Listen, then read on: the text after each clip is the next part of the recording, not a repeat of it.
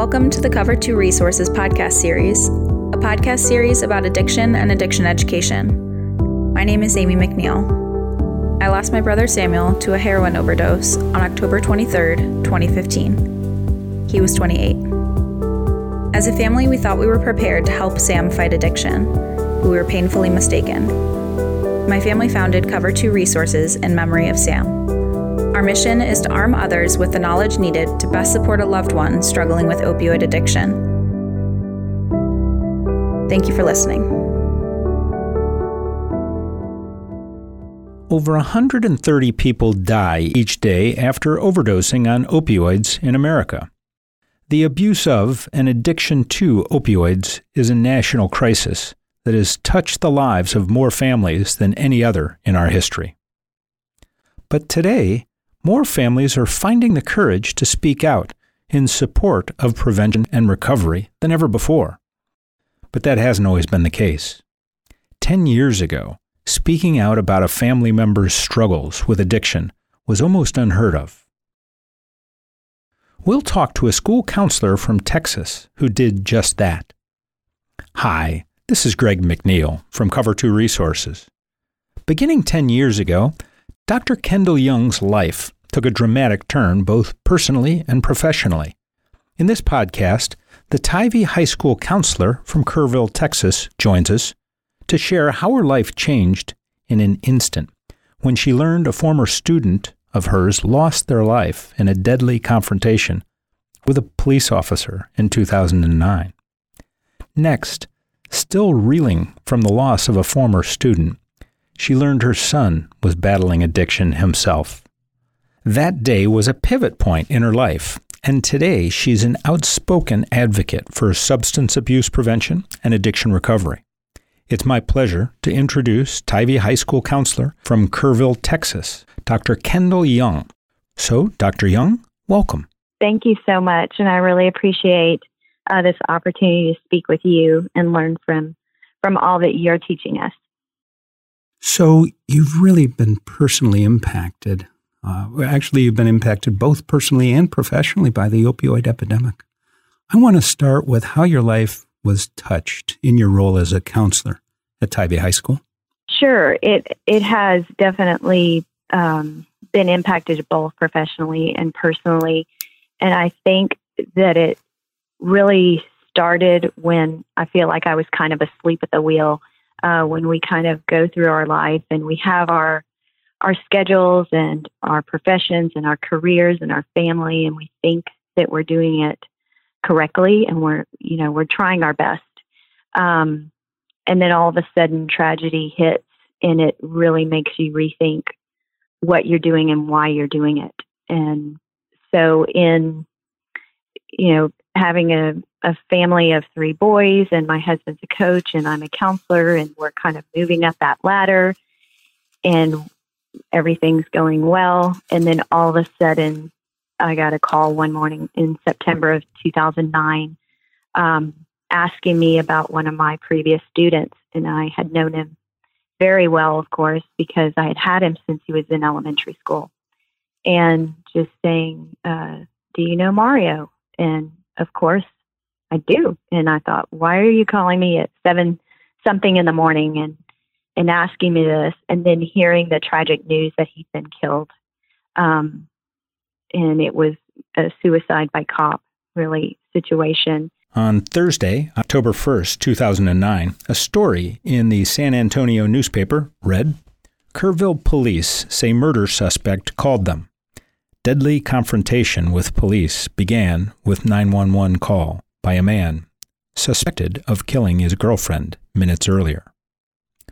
Kerrville police have determined that Mario Ramirez made the 911 call that summoned officers to the confrontation, where he was fatally shot by officers who reported he pointed a gun at them on September 28th. As it unfolded, he ended up shooting his girlfriend, which was the mother of his child, and then taking his baby to his mom and then calling the police on himself. And there's just so many things that happened before that it could have been avoided. And that is one of my biggest regrets walking down that aisle of the funeral and approaching his mom and just tears flowing down my face, is saying, I wish I had done more, because that child had such promise. And so from that point forward, professionally, that is when I changed what I was doing as a counselor. So let's go forward. You made a conscious decision at that point in time to kind of change the way that you approached this issue professionally. Yes. What happened? I did. No more would I be silent about what I saw our students doing or trying, or, I knew that our prevention efforts needed to be bolstered. And plus, I saw the way that those two families came together after tragedy, and I think that sparked me to learn to take a positive approach to negative things that happen in your life. Tell us about that. Tell us about those two families and what they did. Sure. They had a baby together, and so the baby was left without parents. And the two moms decided that instead of what a normal, natural reaction would be of blaming and just the pain that they must have been going through, they came together instead, and they have joint custody of him, and then the sister was still with me in school, and she had such promise, and I was just destined. It was just so important for me to pour into her, because she was very strong, and she knew what her brother's expectations of her were for her future, and she wasn't going to let down his memory. And then I saw his friends rally, and they're ones that may not have been going down the right road at some point in their life, but they have since, if you look at their lives right now, are pretty much in order. They're definitely not the path that they were on. So a lot of positive came out of a horrible situation, and just propelled me to be positive. And with his sister, I was lucky enough to attend her graduation. I helped her get into college, and she finished, and I went to her graduation on December 2015, and it's one of the best days of my life.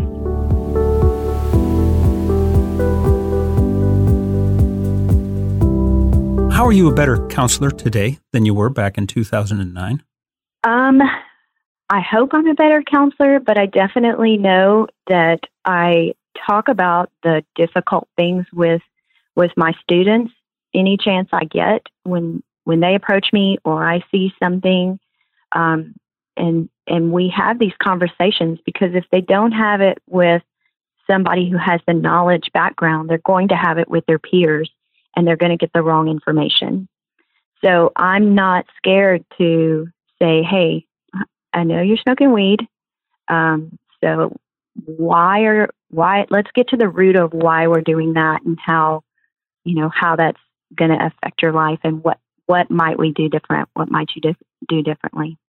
In those ages, their peer group is their higher authority. How are you able to get through to them? So I think it's important to meet them where they are, and try to speak their language, find out where they're coming from. It's important to know what they deal with on a daily basis, and just cultivate those relationships. So, I'm often out in the halls, always talking to students, asking other students about other students, not to get them in trouble or anything like that. It's just when students talk to me, they know that I have a genuine care and concern for their future. And it just brings me no greater joy than to see them succeed. So whatever it is that I need to do to help them succeed, that's what I do. And I know you bring a great deal of empathy to work with you every single day because of the struggles over the course of the last more than 10 years with your son. Speak to that. So I used to be one of those parents that felt like, oh, it's never going to happen to my family. it's the other parents whose kids have the problem. And really, I better tell them about it so that they don't go off track. And so my phrase forever now is, if you live in a glass house, then you can't throw stones. So I quickly was humbled and thankful for being humbled. When my older son, we took in a student his junior year, who was from a rough neighborhood, and brought him into our home. And not his fault, but my son was introduced to a lot of things that otherwise he wouldn't maybe have been introduced at that deep of a level. So smoking marijuana, how to deal drugs. How to deal? Criminal activity. Yes. Mm-hmm. Mm-hmm. The whole business of it. And Mario actually was involved in that. And, I look at my kids who do that now, and I tell them, if you can do that, then you can go into real business, because you're marketing and you're transporting and you're advertising and you're doing money management, and just try to help them see the parallels in that. But my son started, that was the first thing, smoking weed. And he has one of those brains that when you turn it on, it's on and you can't turn it off. And so we have battled with substance use disorder for, since 2008, probably. So it's been a long battle, and it's still one that we fight daily. And he's been in and out of rehab many, many times, and you've helped him with that. And I'll bet you've learned a heck of a lot along the way also. Yes. So initially, we were embarrassed, and we thought, why my child? And then, you try to cover up for a long time. But then you come to the realization that doesn't help. And then, like you were saying at the beginning of the podcast, that you isolate. So as a parent, I felt very alone, didn't know what to do, who to go to for treatment. I was even Googling, how to help my addicted child. And then coming up with resources that you don't know whether they're genuine or not. And then later on finding out these are the people that just want your money and are not truly going to try to help your child. And then these are the people who are in it to help your child. And that came with years of sending him to California, sending him, to different ones, a nice one, a really not nice one. It wasn't until just a few years ago that I really started taking my time to go research, go to conferences, talk to other people who are doing well. And then, I had the helicopter and the enabler and all of those labels on myself. And it's just been years of trying to, realize that it's a family disease. It is not just him. If you could name maybe 3 pointers for people out there on how they would be able to decipher a good rehab from a bad rehab from your experience, what would those things be? Not just going off of the first good thing that sounds good. There's plenty of resources in place where they have lists of different services or facilities or things like that with reviews. I mean, that is huge, is to see the reviews. Yeah. And to look at that. Tell us more about your son. How's he doing today? Well, today is a kind of a sketchy day. He just completed his 10th rehab, a really excellent program. He was fortunate. He asked for the help, and one of his prior treatment facility providers, a young man that worked there, helped him get help. And so it's been a 30-day program, but he is one of those that needs more than a 30-day, a 60-day, or a 90-day program. And so right now he's, I think, in his 45th day of sobriety, which is wonderful. But he's just struggling right now with his program today. But it's a good day because he's not using. He is one of those children that if he is not working a program and bought into a life of sobriety, then he will relapse so quickly and move to something so dangerous that we'll lose him. Well, I believe that, what I've learned is, in most cases, that is the reality of it. And as much as we can kid ourselves, and again, now I'm talking from personal experience here and just thinking back on, when Sam was struggling with this. His when he was doing great on the surface, when everything appeared to be just perfect in his life, better than it had ever been. The things that I heard everything that I wanted to hear, but I didn't hear the things that I should have heard, if that makes sense. And the things that I really should have heard, I heard about the great job. I heard about, everything that was working in his life.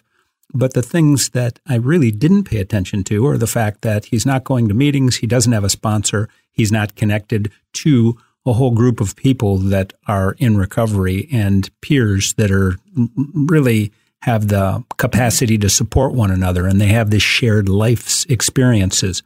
All of those things that were really, at the end of the day, the most important things, I completely missed those. I don't know if he's talking to manipulate or talking to express his feelings. And so it kind of makes you as a parent, me as a parent, just kind of wonder if I'm doing the right thing.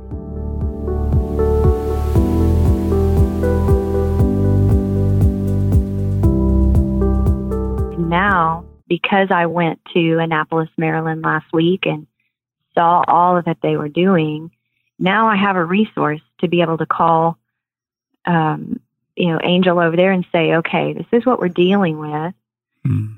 You know this better than anything. What's really going on here?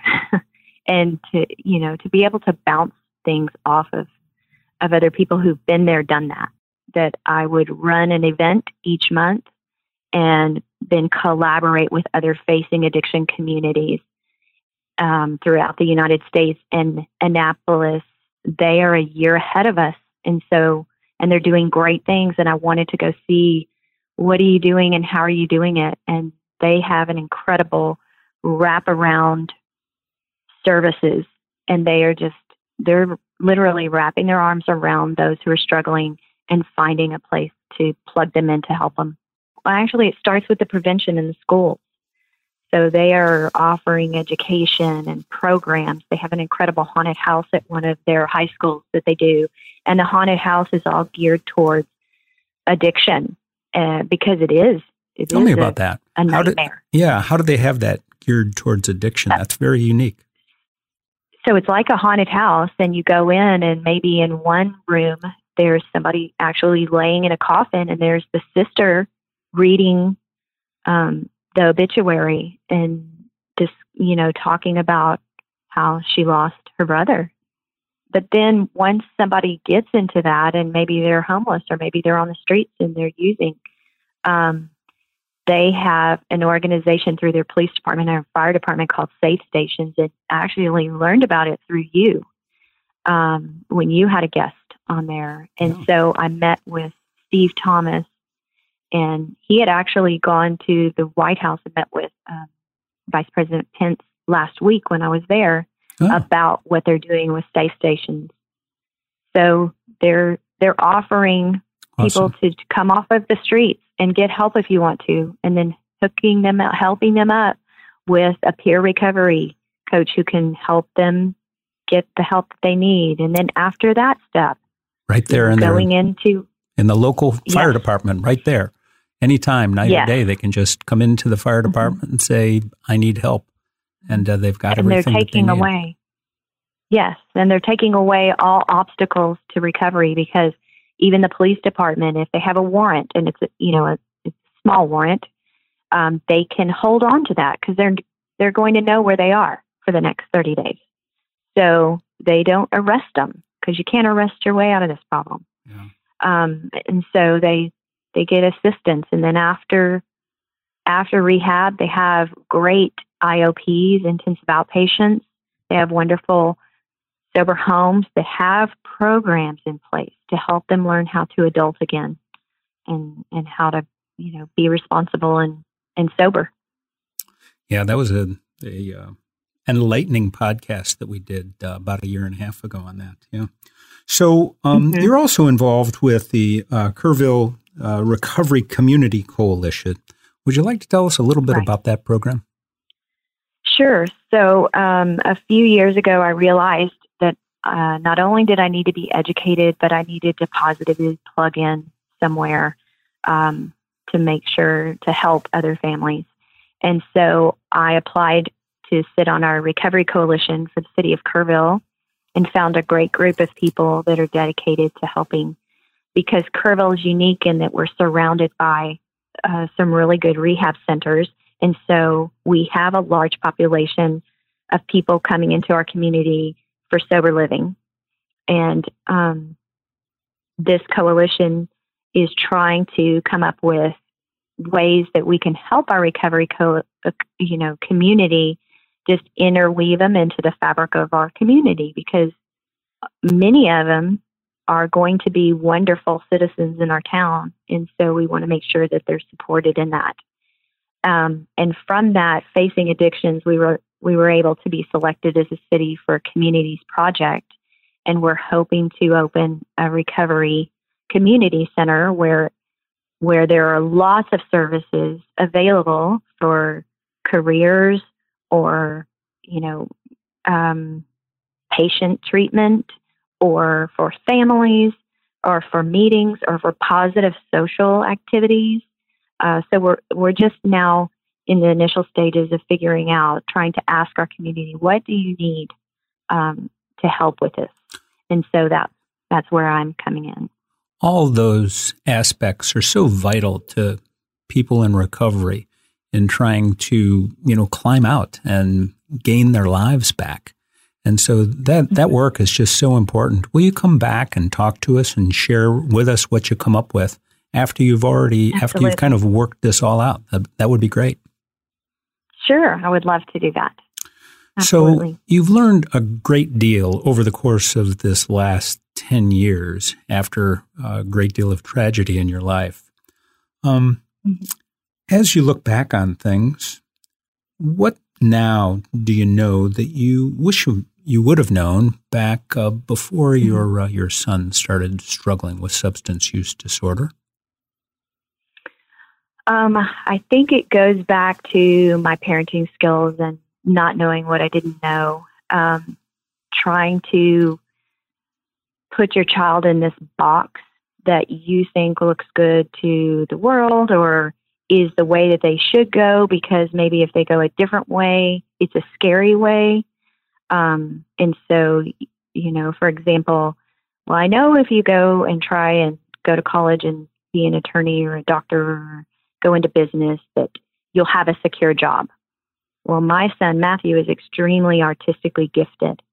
And so not being a parent who totally understood his gifts and how to help him navigate that way, and instead trying to, put him into a pathway that I thought looked really good, or I thought was going to set him up for success in life. So that's why when I changed what I was doing as a counselor, it helped me change what I was doing as a parent. And so my other two sons, their navigation towards their life has been a lot different. And I just wrote a book to help counselors and to help people kind of identify what they like and then follow the breadcrumbs. And the breadcrumbs will take you to where you want to go in life and what fulfills you. And that's the biggest thing, is where people get lost, is they don't know what is going to fulfill them. What's the name of your book?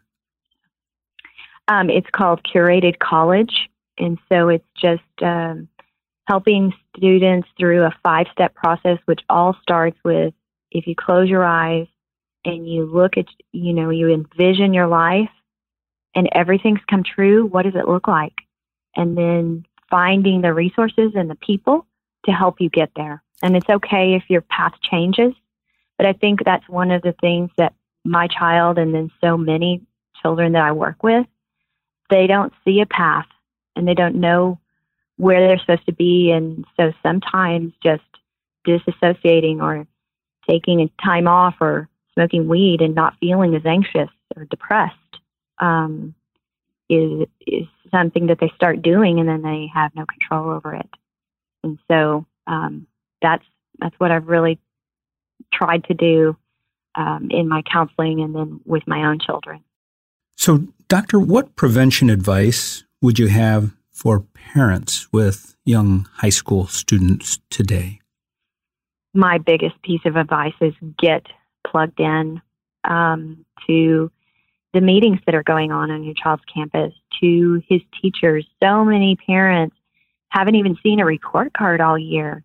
They don't know what clubs or organizations they're in. And even if their child has some random, exciting, club or habit or skill that they want to use, even if it's not in existence, it doesn't mean that it couldn't be with the right teacher sponsor or with the right, direction. It's just kind of listening to your child and getting engaged in what they're doing, who they're hanging around, what they're talking about. So if you have, if they're getting together, have them get together at your house so you can hear, what their likes are, what are their plans for the future, and then how you can plug them in. So getting yourself plugged in to your child and their education and their likes, and then also plugging your child into a positive out, something within their school community or their community that they're giving back and they're just growing as a person. So that's the biggest thing. Well, thank you for joining me today. It's been a real delight, Dr. Young. Thank you very much. I just can't tell you how much I have learned from what you're doing and how you've impacted our family. And I always tell people, there's some gifts in life that we didn't ask for and we didn't want, but learning to turn those into a way to give back, and that is what you've done, and I thank you for that. Well, that's very sweet of you. Thank you. We've been joined today by Tivy High School Counselor Dr. Kendall Young from Kerrville, Texas. The opioid epidemic, as we heard, impacted Dr. Young both personally and professionally, and she turned that around after some hard work over the course of the last 10 years to make a difference, both in her family as well as in her community. My name's Greg McNeil. I'm the founder of Cover 2 Resources. Thank you for joining us for this Cover 2 PPT podcast. That's people, places, and things making a difference in the opioid epidemic. Thank you for tuning in to this episode of the Cover 2 Resources podcast. This episode is a production of Cover 2 Resources and is made possible by listeners like you. If you'd like to donate or to sponsor a future podcast, please visit cover2.org. As always, thank you for listening. Together, we can make a difference in the opioid epidemic, one life at a time.